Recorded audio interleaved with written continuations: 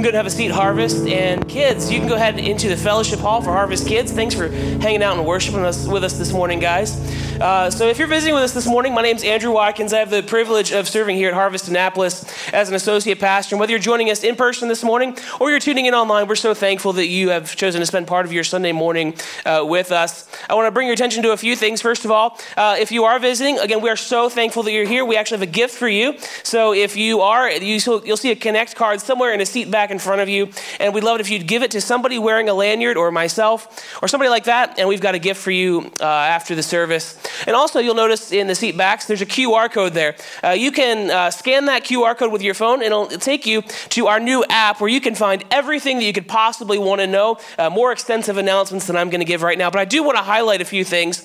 First of all, for Harvest students, tonight we have a student hangout from 6 to 8 p.m. here at church. That's for all middle schoolers and high schoolers.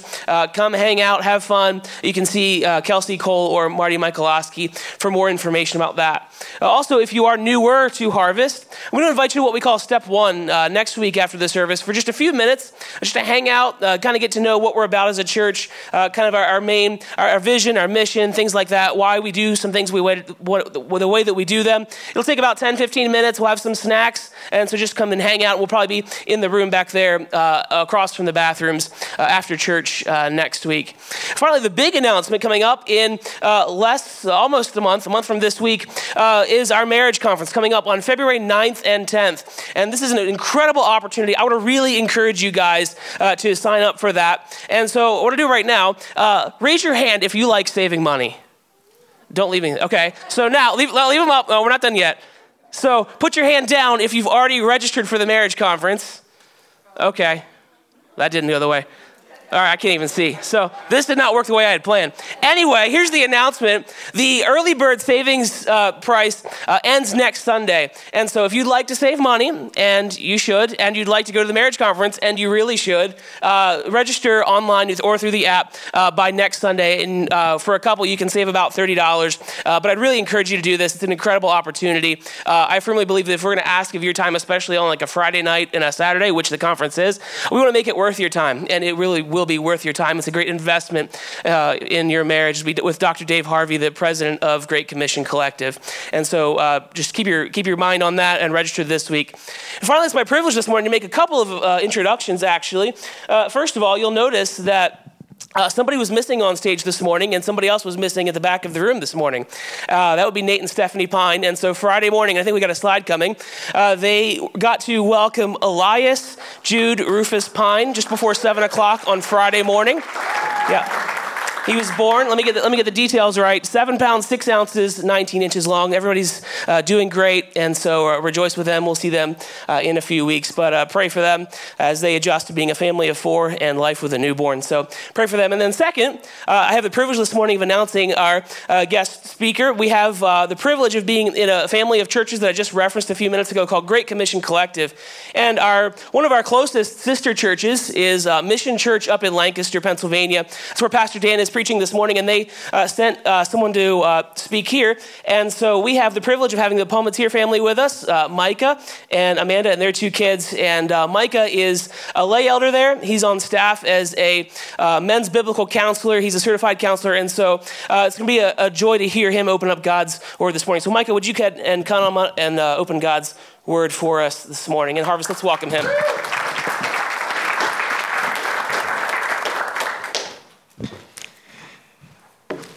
Good morning, church. Good morning. Happy New Year and happy Sunday morning. It's great to be with you here this morning. Before we really get started, would you just pray with me? Lord, we thank you for this opportunity that we have to be here this morning in your house with your people, worshiping you. What a privilege it is just to be able to look into your word to see what you would have for us this morning. I ask that you would speak to us through your word. I ask that you would just show us what you have for us this morning. Help me to communicate your words faithfully this morning, and I just ask that it would affect hearts and minds. I pray for Pastor Dan as well this morning as he's preaching up in Lancaster, and pray that you would be with him, that he would also just communicate your word effectively and faithfully that hearts and minds would be affected there as well. We pray these things in your name. Amen.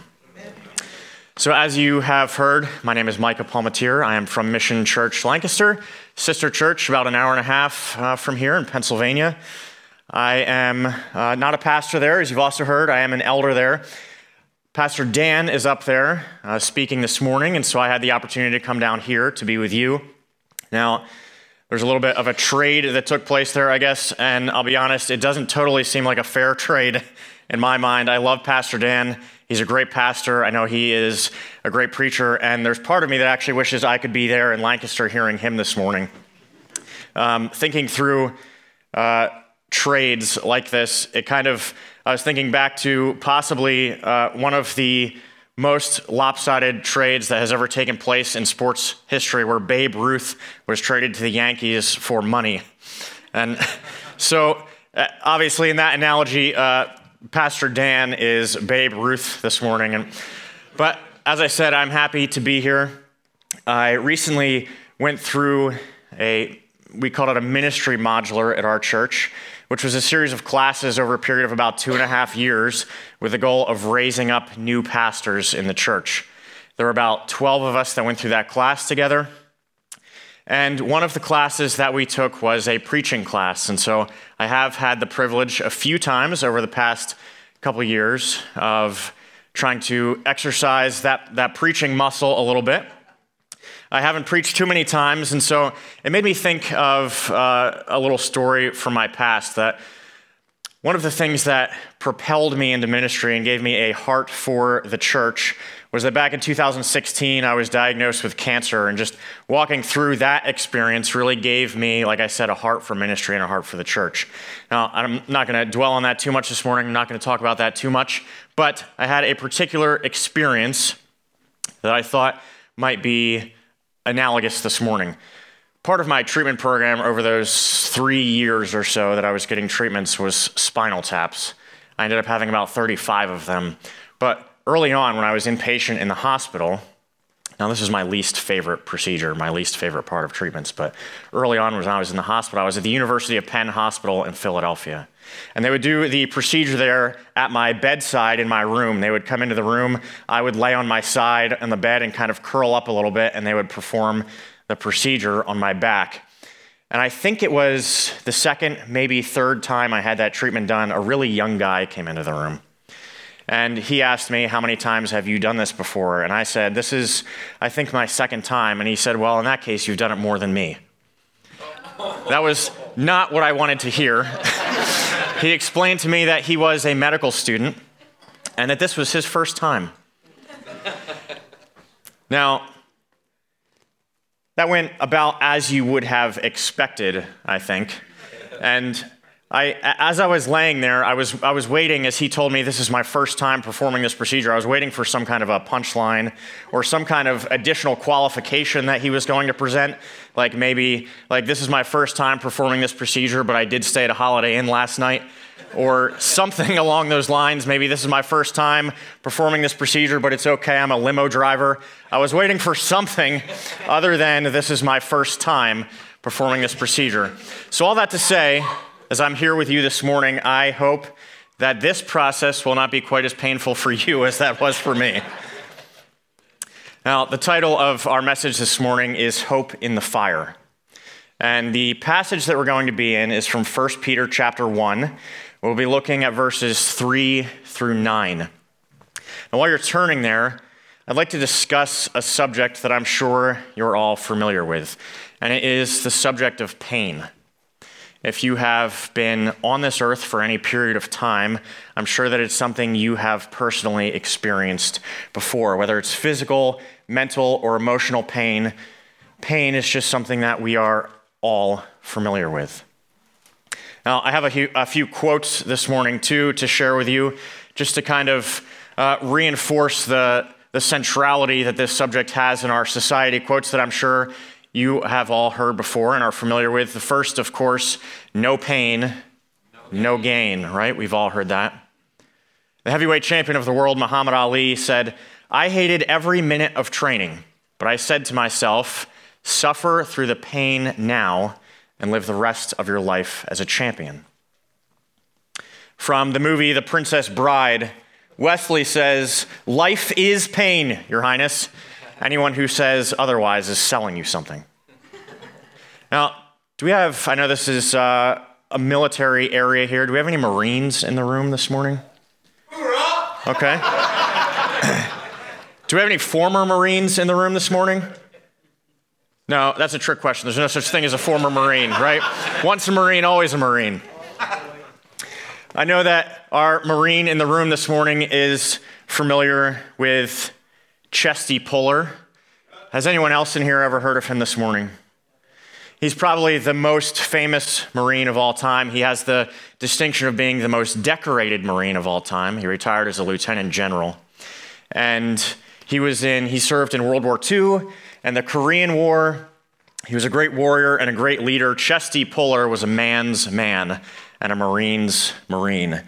Now, he has several quotes that he is famous for, but the one that he's probably most famous for, he said, "Pain is weakness leaving the body."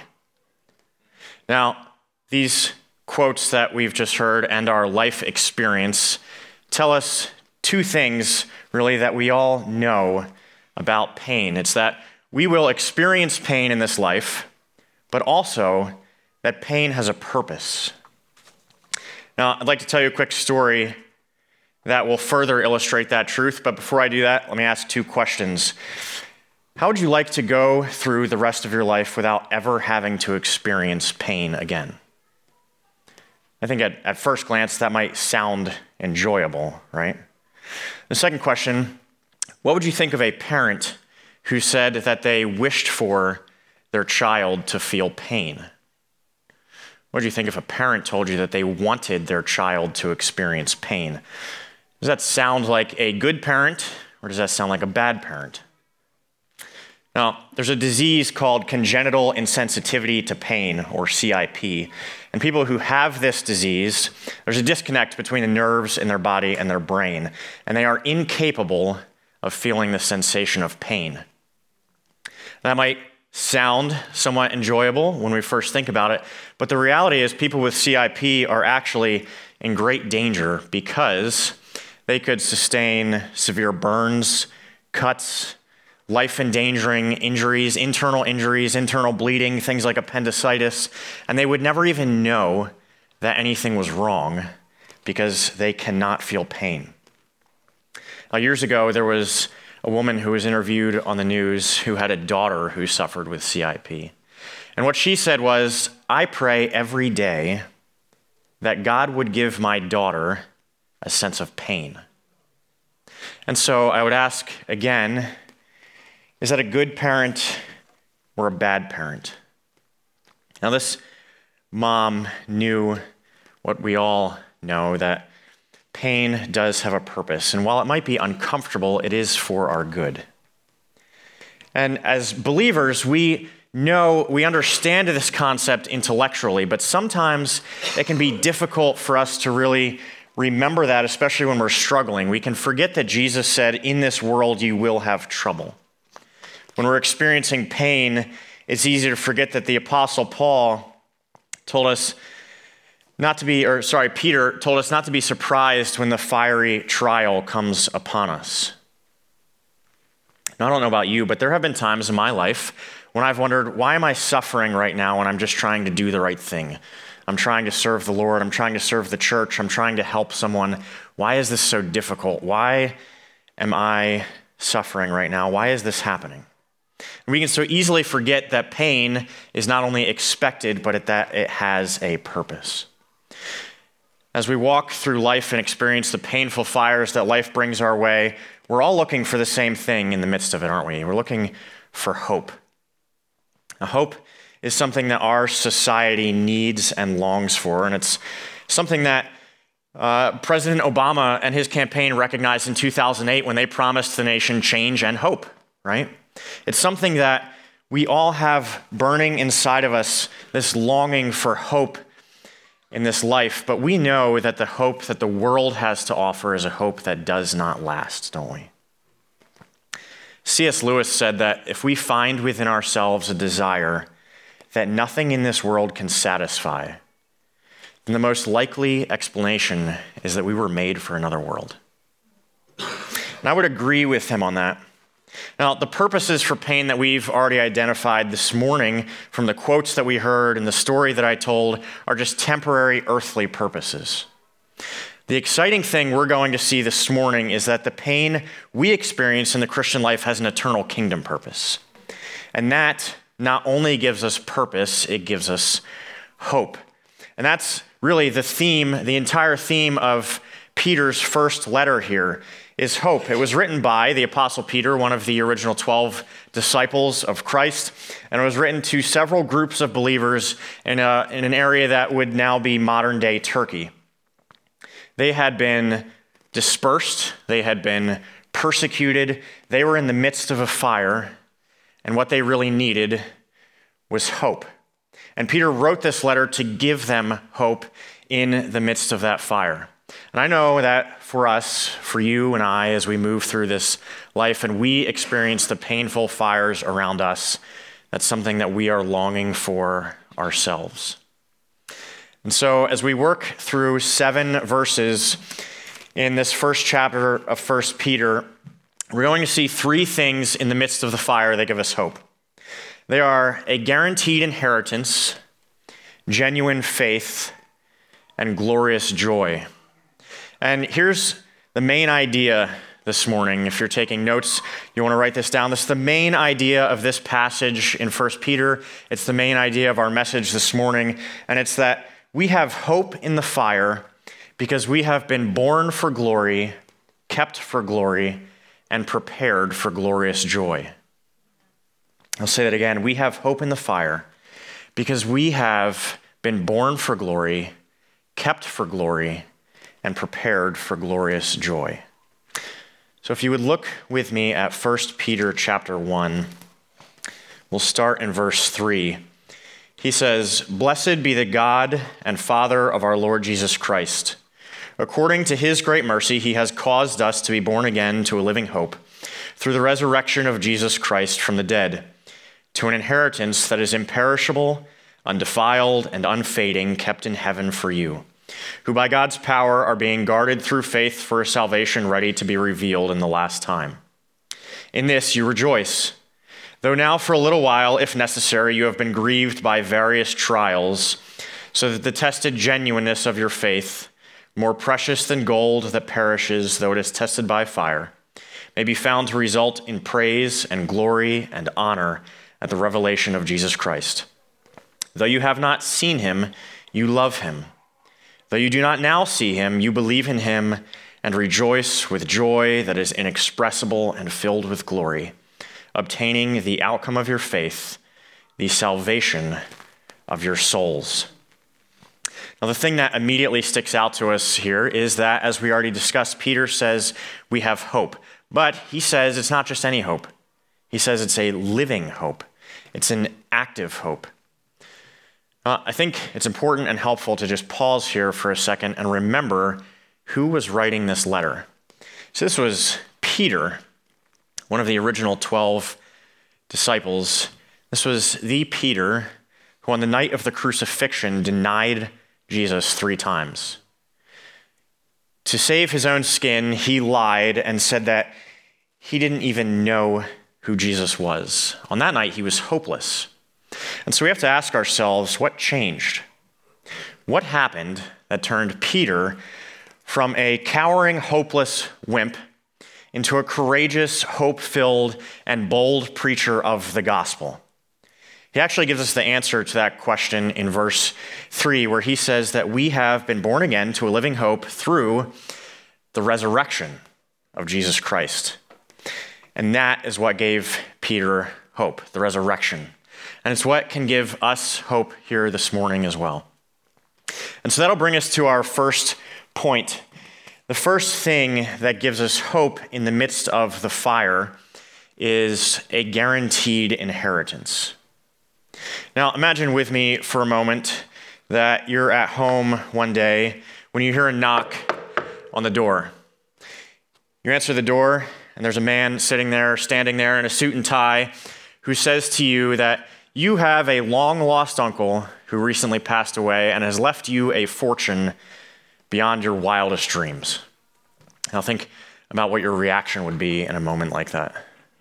I think for me, after thinking that this must be some kind of a scam or that this sounds too good to be true, I would be overjoyed at the inheritance that I was receiving. And I think my next question would be, what do I have to do to receive this inheritance?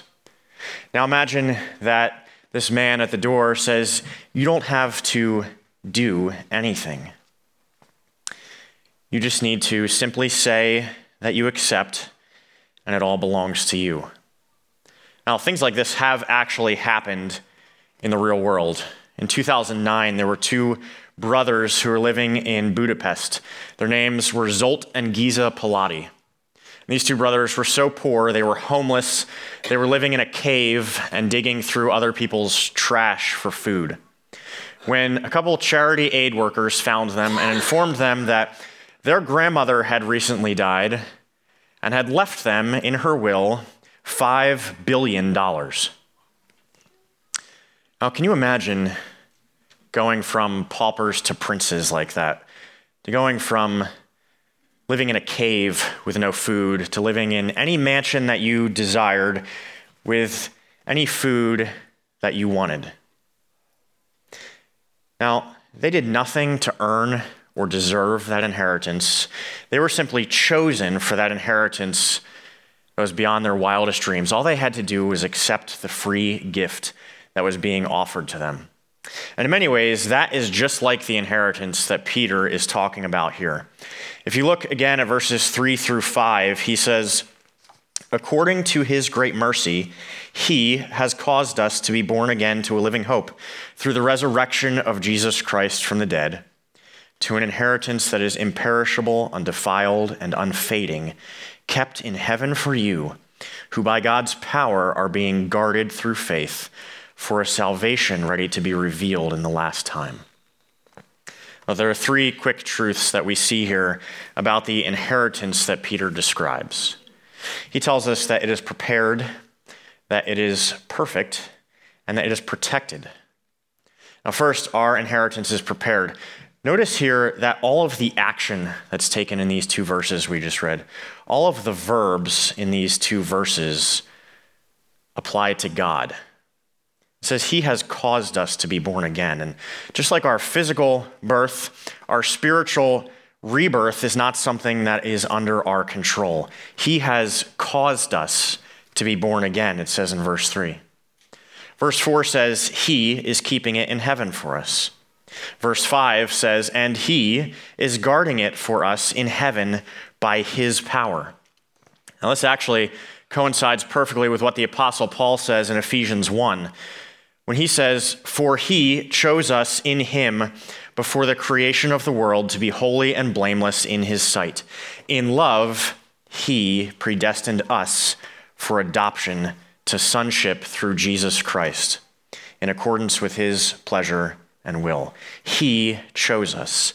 He adopted us. He has prepared an inheritance for us. And secondly, we see that our inheritance is perfect. Verse 4 says that our inheritance will not perish, it will not be defiled, and it will not fade. It's perfect and it's eternal. And in this way, our inheritance in Christ differs from the inheritance that the brothers in Budapest received and any material inheritance we could ever receive on this earth. See, as incredible as $5 billion might be, it will not last. It will perish and it will fade.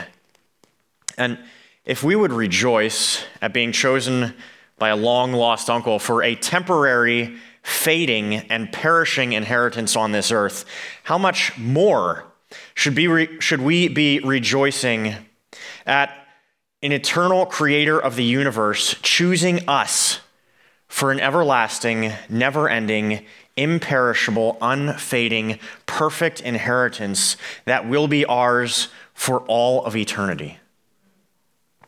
And then thirdly, we see that our inheritance is protected. Verses 4 and 5 say that our inheritance is being kept for us, is being guarded for us by God until we are ready to receive it. And once again, God is the one that's doing the work here. We do not have to keep or guard our own salvation and eternal life. The original Greek word that was translated here as kept in verse 4 was actually a military term, and it literally means to guard, to protect, or to shield something. And another interesting thing about this original Greek word is that it was written in the present continuous tense, which means it is being guarded right now, and it will continue to be guarded until the end of time, until it's ready to be revealed to us. So we've seen that the first thing that gives us hope in the midst of the fire is our guaranteed inheritance. Now we'll talk about the second thing that gives us hope, and that is genuine faith. That's point number 2 here this morning, genuine faith. Look again at verses 6 and 7. Peter says, "In this you rejoice, though now for a little while, if necessary, you have been grieved by various trials, so that the tested genuineness of your faith, more precious than gold that perishes, though it is tested by fire, may be found to result in praise and glory and honor at the revelation of Jesus Christ." Now, Peter was painting a picture here for his audience that the original audience would have understood well. He says that our faith is proven to be genuine or pure like gold that is tested by fire. And his audience would have understood this process for purifying gold in the first century. See, gold has a very high melting point, so they would put it on a very hot fire of about 2,000 degrees for this whole process to take place. The fire would melt the gold and everything else that it contained, and the impurities that were trapped within the gold would rise to the surface. Those impurities were called dross. The goldsmith would scoop the dross off the top and remove it, leaving a more purified product behind. Now, this process would be repeated again and again until the gold was totally pure. And Peter's saying that the same thing is happening to us when we face fires and trials in life. As the heat is applied, if our faith in Christ is genuine, then the impurities in our hearts will rise to the surface and be carried away, leaving a more purified product behind. God, through the power of his Holy Spirit, uses the trials that we endure in faith to purify us and make us more like himself. Peter was actually just reiterating a concept that he had heard from Jesus himself just a few years earlier. In Matthew 13, we find the parable of the sower, in which Jesus points out a few different types of people. Now, the ones that interest us this morning are found in verses 5, 6, and 8, where Jesus says, "Other seeds fell on rocky ground where they did not have much soil, and immediately they sprang up, since they had no depth of soil. But when the sun rose, they were scorched, and since they had no root, they withered away. Other seeds fell on good soil and produced grain, some 100-fold, some 60, and some 30. He then went on to explain this parable to his disciples later in that chapter when he says, "As for what was sown on rocky ground, this is the one who hears the word and immediately receives it with joy. Yet persecution arises on account of the word, immediately he falls away. As for what was sown on good soil, this is the one who hears the word and understands it. He indeed bears fruit." Now, the parable that Jesus told in Matthew 13 and the letter that Peter wrote that we are looking at this morning are both telling us something important. They're telling us that if you have heard the word and believed, and then have faced the heat, the trials of this life that Jesus refers to as the scorching heat of the sun, and Peter refers to as the fire, if you have faced that heat and stood firm in your faith, if you chose to continue to trust God in the midst of it, then guess what? You have hope. You have hope because you have the assurance that your faith is genuine. You will never have to go through this life wondering whether or not your faith in Christ is real. You'll never have to wonder if you are in the rocky soil or the good soil.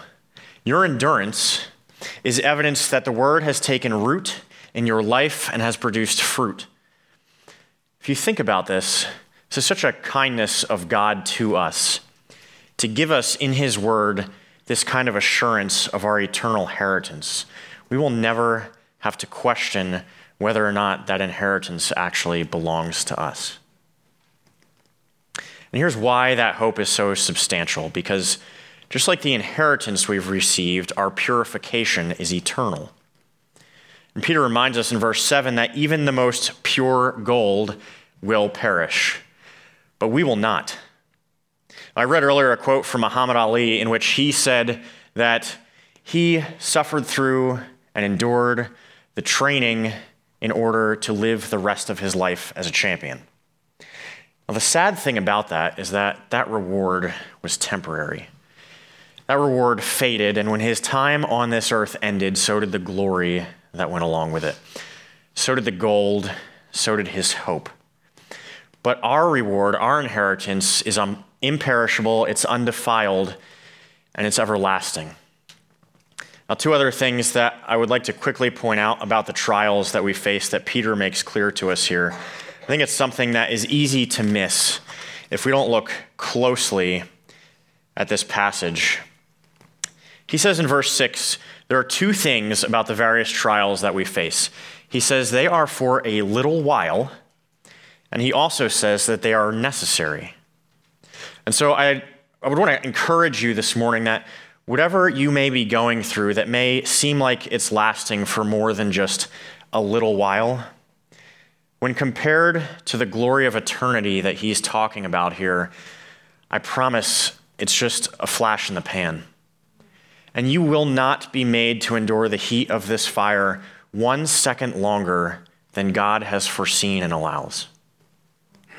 Even if the pain that you're enduring, that you're experiencing has been a lifelong experience, I can confidently say to you this morning that if you accept the inheritance that's been offered to you through the sacrifice of Jesus Christ on the cross, that this fire is not even going to be a distant memory to you when you enter into eternity and hear the words, "Well done, good and faithful servant, enter into the joy of your master." Now, secondly, our trial is necessary. He tells us that again in verse 6, and that means that God is not surprised by what we go through on this earth. Things might not always go the way that I would want them to, the way that I would expect them to, but I can be sure that they will go exactly the way he wants them to and the way he expects them to. And just like the purification process for gold that will fade away, it is the heat of the fire that purifies our hearts. The evangelist G. Campbell Morgan once said, "Affliction is not something to be endured in order to reach glory. It is the very process which creates glory." Now, we've looked at two things from this passage that give us hope. They were a guaranteed inheritance and genuine faith. And so now let's look at the third thing that Peter says gives us hope in the midst of the fire. And as point number 3, it's glorious joy. If you look one more time with me at your Bibles, he says, "Though you have not seen him, you love him. Though you do not now see him, you believe in him and rejoice with joy that is inexpressible and filled with glory, obtaining the outcome of your faith, the salvation of your souls." Now, we've already seen and talked about that all of the action taken up to this point has been taken by God. He had mercy. He has caused us to be born again. He has risen from the dead. He has given us an inheritance. He has guarded that inheritance, and he will reveal our salvation. Verses 8 and 9 here are the first time in this passage that we are called to take any kind of action in response. We're called here to have an indescribable joy that's filled with glory. And there are 3 specific ways that we can accomplish that. First, we will have joy if we love Christ. Peter says in verse 8 that while we do not see him, we love him. And something that's fascinating to me about this is that finally, when we're called to take action, we're called to do something, it's still not a process that we've initiated. While this verse is calling us to love Christ, we know that 1 John 4:19 tells us we love because he first loved us. We're only capable of doing what this verse asks us to do. We're only capable of loving Christ because he has shown us what it looks like to love. God wants our trials to bring out the best in us. And what is the best in us is the love of Christ. Now, the second thing that contributes to our joy is to trust Christ. Some translations say in verse 8, though you do not now see him, you believe in him. And others say, though you do not now see him, you trust him. Peter is calling us here to live by faith and not by sight. In the midst of a trial, we trust God by obeying his word and hanging on to his promises despite how things might look around us. John Owen once said, no man shall ever behold the glory of Christ by sight in heaven, who does not in some measure behold it by faith in this world. Now, I don't believe that Peter is advocating here for a blind faith with no reason behind it. See, we can trust that the Lord will have us in the present because we've experienced him holding us in the past. We know that he has been faithful and he will continue to be faithful to fulfill his promises. The third and final thing that contributes to our joy is to receive from Christ. Verse 9 says that we are to obtain or receive, again, depending on your translation, the outcome of our faith. And that outcome is our salvation. It's the inheritance that we've already talked about. We simply just need to receive it from Christ. And this is what allows us to rejoice with glorious joy in the midst of our trials. Loving Christ in response to his love for us, trusting Christ in response to his faithfulness, and receiving from Christ the inheritance that he has prepared, perfected, and protected for us since before the beginning of time. Speaking on this notion, Warren Wiersbe said, if we love him, trust him, and rejoice in him, then we can receive from him all that we need to turn trials into triumphs. Now, if we take a look at everything that we've talked about this morning, and we look at it backwards, here's what we see. We see that you and I, can have an abundant, irresistible, glorious joy, even in the midst of the most fiery trials of this life, because we know that God is molding and refining us to receive the perfect, unvarnished, unfading, eternal inheritance that he has died for, was resurrected for, and has prepared and guarded for us because and only because of his great love for us. And if that does not give us joy this morning, then nothing ever will. Now, as we start to draw to a close here, I would like to ask you to participate in a little exercise with me. Just take a moment and close your eyes if you need to. Think about a situation in your life right now where you are struggling to find hope. Think of a trial or a circumstance where the heat is being applied to you right now. Maybe there are struggles in your marriage. Maybe there are difficulties with your kids. Maybe there are difficulties with your parents. Maybe you're suffering through the grief that accompanies the loss of a loved one. Maybe in a place like this, you're one of the military families here this morning and you're struggling to make a transition back to civilian life and things seem meaningless and hopeless right now. It could be a tough situation at work or the hopelessness that can come with a tragic medical diagnosis. Maybe, just like the original audience that received this letter, you're experiencing persecution for your faith.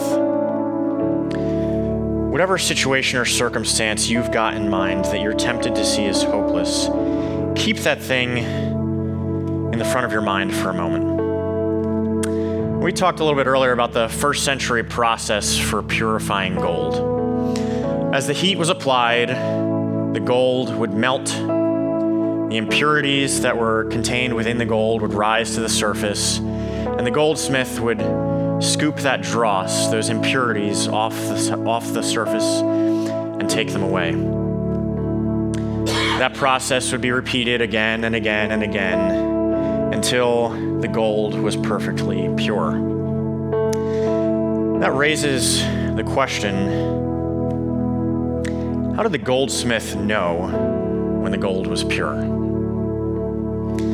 The answer is that he would look over the pot and see his own reflection in the gold. Well, that circumstance that you have in mind this morning that seems hopeless to you, as the heat of fire is applied to your life, ask yourself this question. When Jesus, the almighty goldsmith, stands over me and looks on my life, does he see his own reflection looking back at him? As the trials of this life scorch my soul and the world is watching me walk through this fire, is it the reflection and the love of Jesus that they see looking back at them? Now, if you're here this morning and you have placed your trust in Christ, then you can rest assured that as you are enduring the heat, Jesus is standing right by your side. He is changing you into his image and likeness. And while that reflection may not be perfectly clear yet, it's growing more clear every day. The day will come. For now, the Apostle Paul says, we see in a mirror dimly, but then face to face. Now I know in part.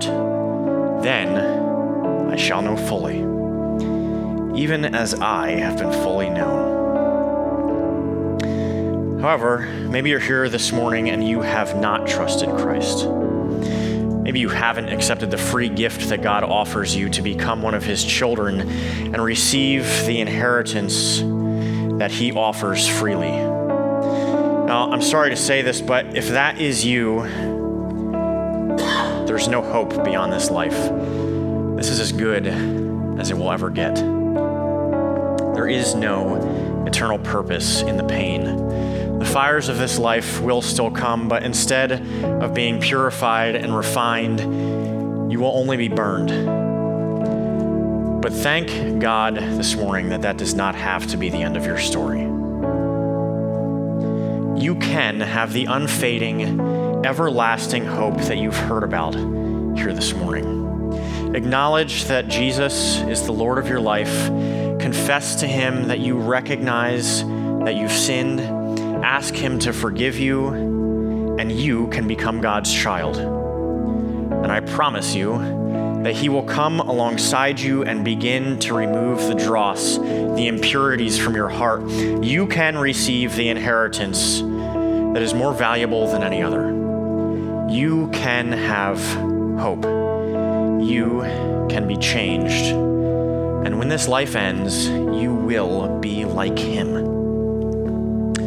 Now, it's difficult for us to imagine exactly what the glory of heaven will be like. It can be difficult for us to picture